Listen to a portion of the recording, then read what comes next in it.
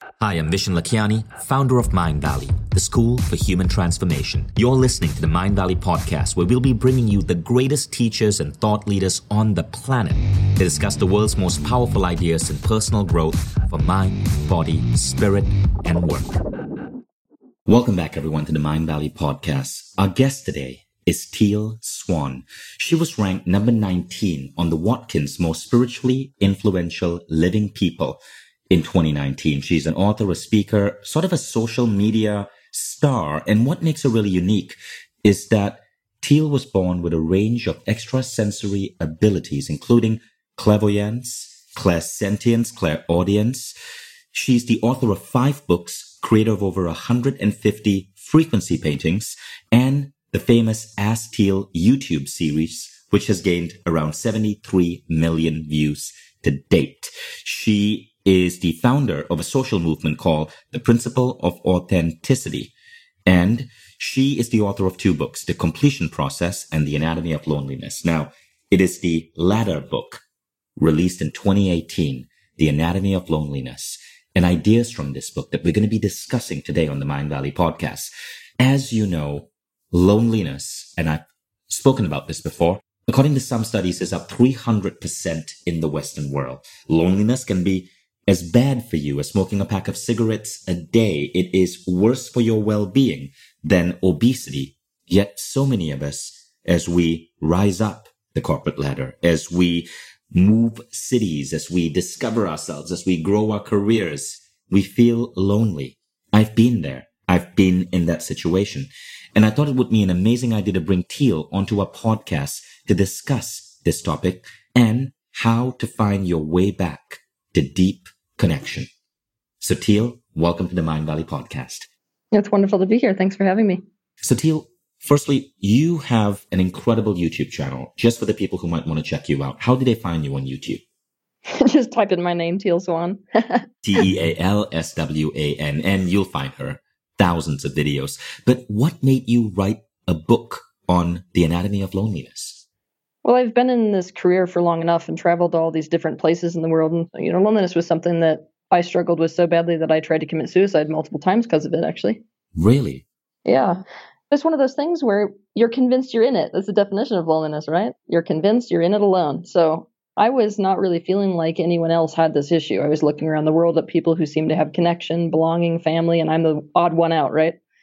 But once I got into this line of work, it did not matter what culture I went to, actually. It didn't matter what country I was in, didn't matter whether it was male, female, what age. Everybody kept telling me the same thing, which is that they feel this miserable isolation and loneliness. So I started to see that it went far beyond me. And what do you think causes that? Miserable isolation in loneliness. And in your book, you describe it as the 3 pillars: separation, shame, and fear. Exactly, which is something that all people that I have met who have been socialized end up experiencing. So it's in large part the socialization experience that is causing this perception of separation. The story of separation, it begins long, long before our birth. That's the most esoteric of the concepts that one has to understand to grasp the pillars of loneliness. That began when Source itself, if you can think of Source or whatever, what people call God, as united consciousness within this universe, thought the concept of I. That's when separation actually began. So that's before humans even existed. It's before this universe that we're currently living in that we, call the Milky Way and the galaxy that we're in, before that was even created. But the concept of I, by definition, creates other. It denotes separation.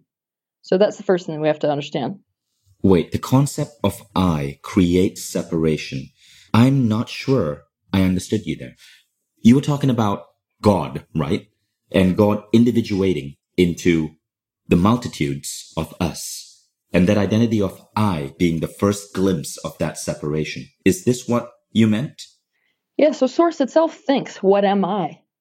Now, that concept denotes there's something other than it, which ultimately we know is not the case. There is nothing that is not united consciousness. Now, our minds have a hard time wrapping around that, of course, because we are individuated. Our brains are not designed to comprehend collective consciousness. However, if you think about that united consciousness having no beginning, no end, no boundaries, there is nothing that is not it. So it is the concept of I, what am I, that creates that perception however illusionary it will be, of a self.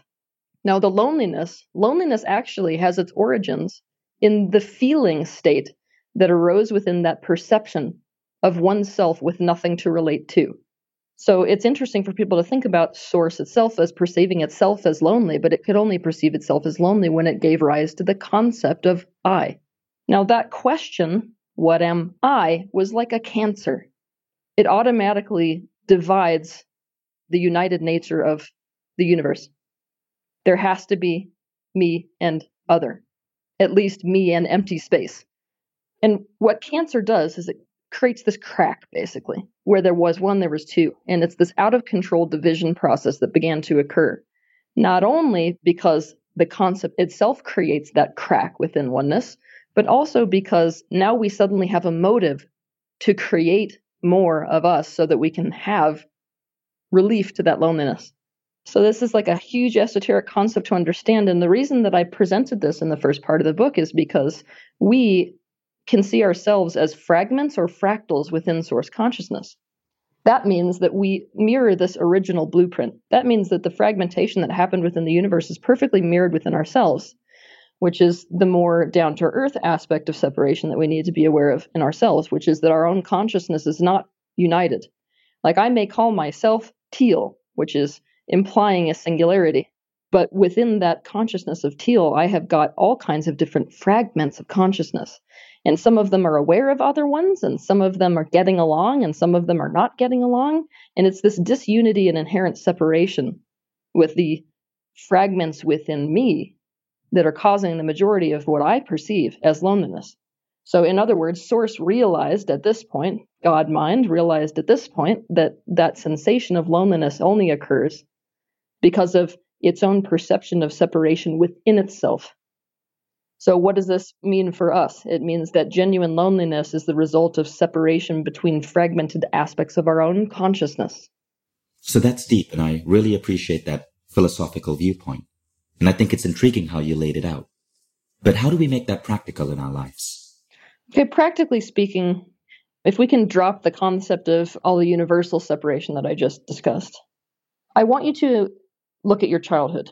Now, what you will notice is that all people have trauma. And what trauma actually is, it's distress without resolve. So for us to overcome trauma, we have to be able to weave an experience into who we are to create a kind of continuity where it actually adds to our being instead of detracts from it. Now, obviously, most of us don't get this opportunity, especially when we're children. My common one that I love to give people is a scenario where you've got like a 4-year-old girl and her daddy leaves. Now, obviously, we know that this throws usually mom into a scenario where now she has to be the primary breadwinner. She has to be gone more. She's already dealing with her emotional state. She doesn't know what to tell her daughter. There's nobody who's able to really sit down with this little girl and help her to resolve the trauma of daddy leaving. So what has to happen is coping. Coping, by definition, is not healing. It's not to resolve anything. It's not to integrate anything. It is simply to be able to get along with something you cannot change. Coping implies I can't change it. So it's an inherent state of powerlessness. Now, the human psyche has one primary way that it deals with things and copes, and that is fragmentation, the same as the universe at large. And what I mean by that is it has to split itself into a part that can deal with something and whatever the opposite part is. This is why we are full of all kinds of polarities. So in this type of a scenario, you've got this little girl who at 4 years old really does need daddy. This is the vulnerable part who needs the connection. It needs that closeness. It's very much a little girl. But she's got to split off from that part of herself. She has to suppress it, deny it, and disown it. It has to, in large part, become subconscious, while she identifies with the opposite polarity, which is whatever inside of her is capable of climbing up on those countertops and getting food for herself when no one else can. The part of her that can look at somebody and say, I don't need anyone. A highly independent self is what is necessary in that moment. But to do that, she has to split her consciousness and identify with one polarity to the rejection of the opposite. Now, this is going to create massive issues in her life in the future. And also, it has vast implication for loneliness. If she creates that separation between one part of her and another part, That gap between them, that distance, is actually what is creating the majority of our perceptions of loneliness. That feeling that we associate with it of separation and void. Obviously, the more that people do this, the more trauma they have, the more they split off from parts of themselves, the more gaps there are within their being, the more perception of separation, the more perception of isolation. Now, that's not the only thing that's going to happen. She's going to be living her life in a state that is out of alignment. Now, most of us in our adult life know what that feels like to be torn. We've become accustomed to it, though. We're accustomed to the idea that we have to force ourselves to do certain things despite other aspects of us screaming. This is not a healthy state of being, but if we create these fragments, we will be bulldozing ourselves. And if we bulldoze ourselves, we will create an atmosphere of internal distrust. Now, that enhances loneliness even more because one of the other pillars of loneliness is fear. Like, imagine me in a big truck, right? And I've got one part of me driving that truck, and I'm like, no, I'm going to be in this relationship. And another part of me is like the protester who's standing on the floor like, no, we know what happened last time, Teal. That was a bad thing that happened last time, Teal. And I go, well, screw it. And I run straight over the other side. I have demonstrated that I can't trust myself. I have literally proven to myself that I will not take certain aspects of my consciousness into account when making a decision. You can't do that, by the way. You can't screw over a part of yourself without that registering in the whole as a huge self-betrayal. So I'm going to start walking around with this feeling like I can't trust myself and I don't know why. And that's the real reason why. Not only that, I'm going to be living my life from trauma, which means I'm in a state of determinism. So determinism, I think, is the most dangerous thing we've got going today. It's the opposite of free will. It's the opposite of choice. It's literally, this thing happened to me, and as a result, I made this decision, and as a result of making this decision, I am now going to act in this way. And this kind of equation happens so quickly that there is no longer any conscious choice in the matter. I get frustrated, I kill my wife. I get frustrated, I do drugs. Like, there's no conscious choice in this process. It's just me acting on whatever impulse has been embedded in my being based off of my experiences and what I made those experiences mean. So basically, your life success as an adult can't occur when you're in this state of separation that occurred as a result of splitting your own consciousness because of trauma. Does that make sense so far? I get what you're saying. I'm not sure if I see the practical applications. All right, we as people, we need to see ourselves not as a singularity, but as a multitude. This is really hard for people to grasp until they start working with parts of their own consciousness. My favorite thing to do with people is to set up two chairs. I'll usually work with whatever they can perceive a kind of discord about. So you've got one side of you that, like I said before, wants the relationship, another side of you that doesn't want the relationship. For the sake of the exercise, when you sit down in one of those chairs, you are only in the part of you that wants the relationship. And then you stand back up. So you're like disidentifying with that aspect and looking at it, which, by the way, changes your whole experience of it. Then you're getting in the opposite chair. But when you do that, you are purely in that opposite consciousness. So if the first one we worked with was the one that wants the relationship, the one that really doesn't. So instead of allowing yourself to be blended, you're actually consciously piecing yourself out so as to become aware of that fragmentation. And by doing that, actually, you're trying to create the resolve between them or the uniting factor between them. I'd like to call this the third element. And you're not only doing that, you're creating what's called an aware ego. It is a disidentified and therefore chosen I. Every time you get into these different perspectives, but you see how you're stepping into the third perspective when you're observing them, where you're not in the two chairs, you're standing up there looking at both of them. You're in an objective set point, an objective consciousness about them, which means you're not them, are you? If you can observe something, then you, by definition, can't be that thing. So you're creating an aware ego. It is the ego that understands I am all of these fragments, but therefore I am not a single one of these fragments. That means that any resource that belongs to any of these fragments is something I can consciously choose. And that's when we move out of reactivity. That's when we're able to respond. That's when we're able to actually grasp concepts because we're in a very limited framework when we're identified with one of these aspects versus another. And our external reality, which is a mirror of our internal state, it begins to mirror our unity instead of disunity. We stop seeing all the conflict externally because we have re-owned aspects that we have rejected. See, if we've rejected parts of ourselves, they show up as antagonistic elements in the external mirror of our reality. That stops when we re-own them. So that person that you've hated your whole life, once you own the aspect of yourself that is being mirrored as that person, that antagonistic nature of that relationship no longer exists. For the most part, even though you can do this type of parts work, and it's the thing that I think actually creates the biggest impact in terms of overcoming isolation, there are some real easy basic things that we can be focused on to enable us to feel a sense of connection in the world again. And a huge portion of it has to do with our own relationship to ourselves and our inner parts. What I perceive to be one of the most dysfunctional aspects of the spiritual field particularly is the concept that we should be focusing at the resolution of loneliness in an individual way. And that's what most people are really looking in the wrong direction for. And I know this sort of upsets people when I say this, but in the spiritual field, what we have a huge portion of is people who have had disordered relationships. I mean, for the most part, you don't go looking to God or looking outside yourself or outside your family circle to get your needs met unless your social circle isn't meeting those needs. Now, it's tempting when we have had so much pain around connection to just try to find some way to transcend needing it in the first place.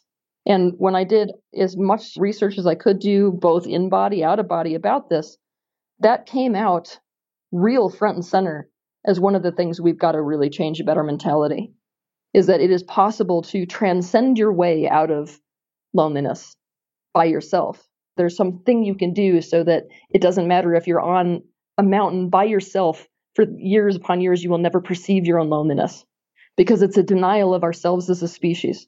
And the more aware and awake you become, the less you actually deny your own needs. That's not healthy. It's the path of asceticism. So what we need to do first and foremost is to accept that we are a herd or a group species. It is no more dysfunctional for us to expect ourselves to thrive and to be okay and to get over loneliness without people than it is for us to walk up to a deer in the middle of a herd and say, this is really dysfunctional. What you're doing right now, probably need to just go learn to be by yourself. We would never do that to another species, but we do it to ourselves and we do it to each other, and this has got to stop. So the focus that I want people to have is to take their attention off of trying to not need connection and instead get really, really, really good at it. Very good at relationships. Now, the first thing we need to start doing is to stop playing zero-sum games. This is the primary way that we as physical humans ruin our relationships. And the definition of a zero-sum game is I win, you lose. If you play that game in a relationship, the relationship will end. No exceptions. It's no different than a business deal.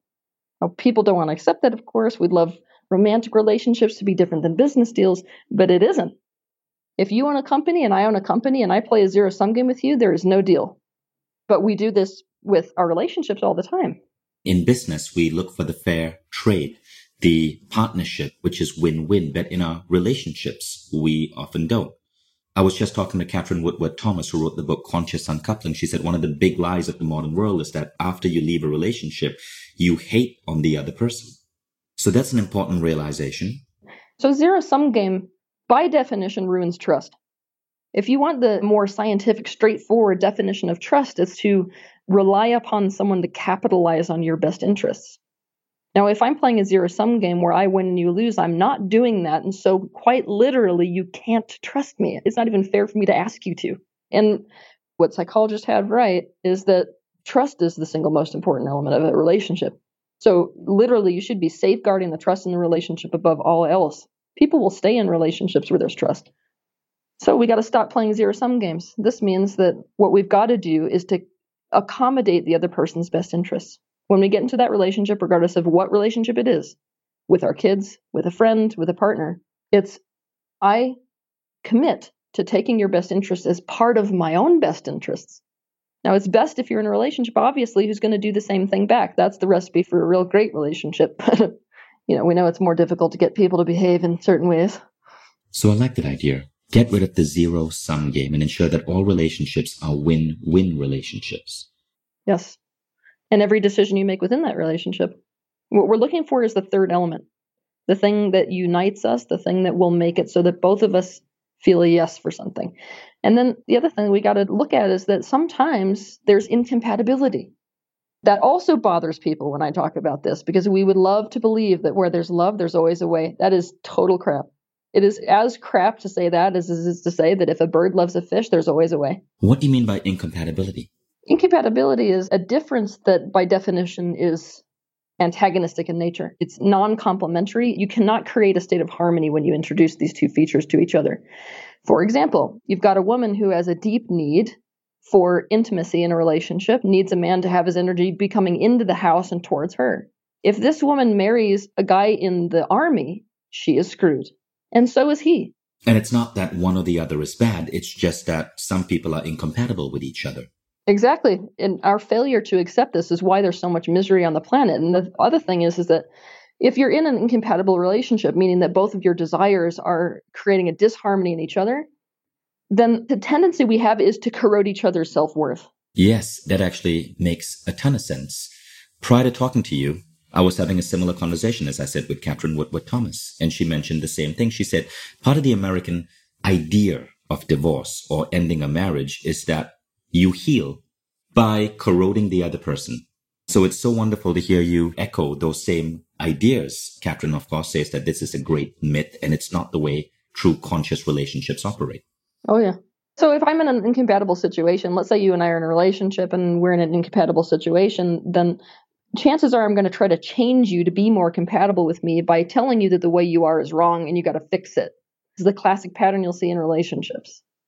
And it happens regardless of whether it's romantic relationship, friendship relationship, parents and children is probably the most common, actually. First, I'm going to make you feel like crap about whatever incompatible aspect you have. And then I'm going to come in as your rescuer. And my whole focus is going to be fixing you. So if I want a really committed partner and you actually want a lot of autonomy, I'm going to make you wanting autonomy wrong first. And so you don't feel good about yourself that way. And now I'm going to fix you to be somebody who can connect. So if we get into this, the relationship's just done. That's the type of relationship where you're like, what the hell happened? I don't know whether they're right, whether I'm right, whether I'm messed up. I feel totally messed up. So we have got to accept the incompatible nature of our relationships, and that makes it a lot easier to stay out of these zero-sum games. It's a lot easier to stay out of a zero-sum game when there's not massive conflicts all the time between needs and desires. And it really sort of makes me laugh because in the Indian cultures, there's a lot of negative aspects to arranged marriage, but there's also a lot of positives. And one of the positives is we tend to be attracted to people who mirror our aspects that we have suppressed. So if I have polarized to an aspect of myself that doesn't want a relationship really, that needs a lot of autonomy, I've suppressed the part of me that loves intimacy. I'm going to be attracted to people who are grade 5 clingers is what will happen. So one of the things to be said about arranged marriage is that because the match is not being made based on attraction usually, your likelihood of falling into the pot of incompatibility is lower, actually. That's funny. That's an interesting way of looking at it. Yeah. So the second thing we need to focus on is intimacy. And yet again, because when we're addressing loneliness, this is not just about partnerships. This is about every relationship in our life. We need to be developing intimacy. And what that is it's I see you, I feel you, I hear you, I understand you. It is to really bring someone into your embodiment in your being. Now, I have some more aggressive methods of teaching people to do this, methods where they get completely out of their own perspective, completely into the perspective of whatever person they're trying to develop this, intimacy with. And it's only by really understanding someone that we can have a good relationship. So one of the biggest mistakes that we make is that we try to love people instead of trying to understand them, which is why, one of the suggestions that I'm making in this book, and it's something real easy that the listeners who are listening today can do, is to drop the concept of trying to love them. Stop trying to love people. Try to understand them instead. I got an example of why this works. Let's picture a little 4-year-old that just loves jellyfish. That's his favorite pet. So his parents get him a jellyfish. He loves this thing, and so he pulls it out of the water. He snuggles it in a little blanket every day. How long does it take before that thing dies? That's because he loves it and doesn't understand it. If you really come to understand things, loving it isn't difficult. You know exactly what it needs, and therefore you know what needs to meet. It takes the guesswork out of the equation. It makes me laugh a little bit. This is what makes me laugh, is that with anything else in our life besides a person that we're in a relationship with, we love to become an expert on it. If we like surfing, we become obsessive about learning about surfing. We go to the people who are going to tell us how to be the best surfer. We buy the best surfing wax. We research all about surfboards. But when it comes to a person in our life, we don't do this. And then we're like, I don't know what went wrong. That's a major aha point. Of everything you've said so far right now, that really resonates with me as a big insight. So thank you for sharing that. Let me do a quick recap of where we are right now. We started out wanting to talk about how to find your way back to connection. But, for those of you listening, these podcast conversations don't often go in a linear path. I thought that we were going to be talking more about how to connect with other people, but really, you went a little bit deeper than that, and I appreciate that. You spoke about how the root cause of feeling disconnected is the disassociation within ourselves with the multitude of our individuated selves. You gave the example of us being in a relationship and having two different selves, one that wants the relationship and one that wants to leave it for freedom or for whatever other feeling.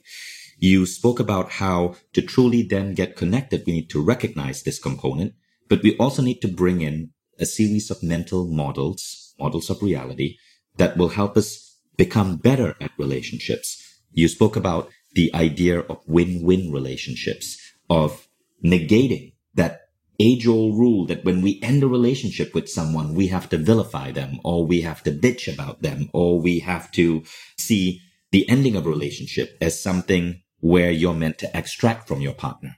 I really like that rule of win-win relationships because it so echoes the work of Catherine Woodward Thomas, who wrote the book Conscious Uncoupling, which is a book I recently finished, and I was recently interviewing her for the similar podcast. And then the second thing you spoke about was intimacy. And I love this example that you gave of how we go deep into understanding anything we are passionate about, such as surfing, but we don't do that for the person we are passionate about. That was beautifully presented. So as we adopt these models of reality and bring them into our life, and we become better at connection with the people around us, what next? Any other closing words of wisdom? What's interesting, for the closing words of wisdom, I'm looping back towards the original statement. We're going to do a circle here. Ready? The reason to focus at loneliness at that level of, the separation within yourself is not so that you don't need people. It's simply to make your external relationships with other people better. So the whole reason that I feel like people need to get this, especially in the spiritual field, the whole reason to come more into alignment with yourself, the whole reason to start to develop a better relationship between these parts within yourself, right? The whole reason to do that isn't so that you don't need people. The reason to do that is so that your external relationships with other people start to mirror the improved relationship that you have with these parts of yourself. Ooh, I like that. That is profound. Thank you for sharing that. So thank you, Teal. This is one of those podcasts that didn't go in the direction I expected, but you ended up speaking at a level, at a layer that was far deeper and more profound, and it was exactly what I needed to hear. What I got out of this, folks, was a couple of really beautiful principles on what to keep in mind when we go into our next deep relationship. Thank you so much, Teal, for sharing these. As someone who recently went through a divorce, I would say that I wish that 16 years ago, maybe someone had sat me down and explained some of these ideas to me. And I say that with humility from someone who has made mistakes in this field. So thank you so much. And thank you for being a guest on the Mind Valley podcast. So for those of you listening, if you enjoyed this episode, go ahead and leave us a review. And in the review, mention Teal if something that you heard today touched you in some meaningful way. Thank you all. And thank you, Teal. Thank you.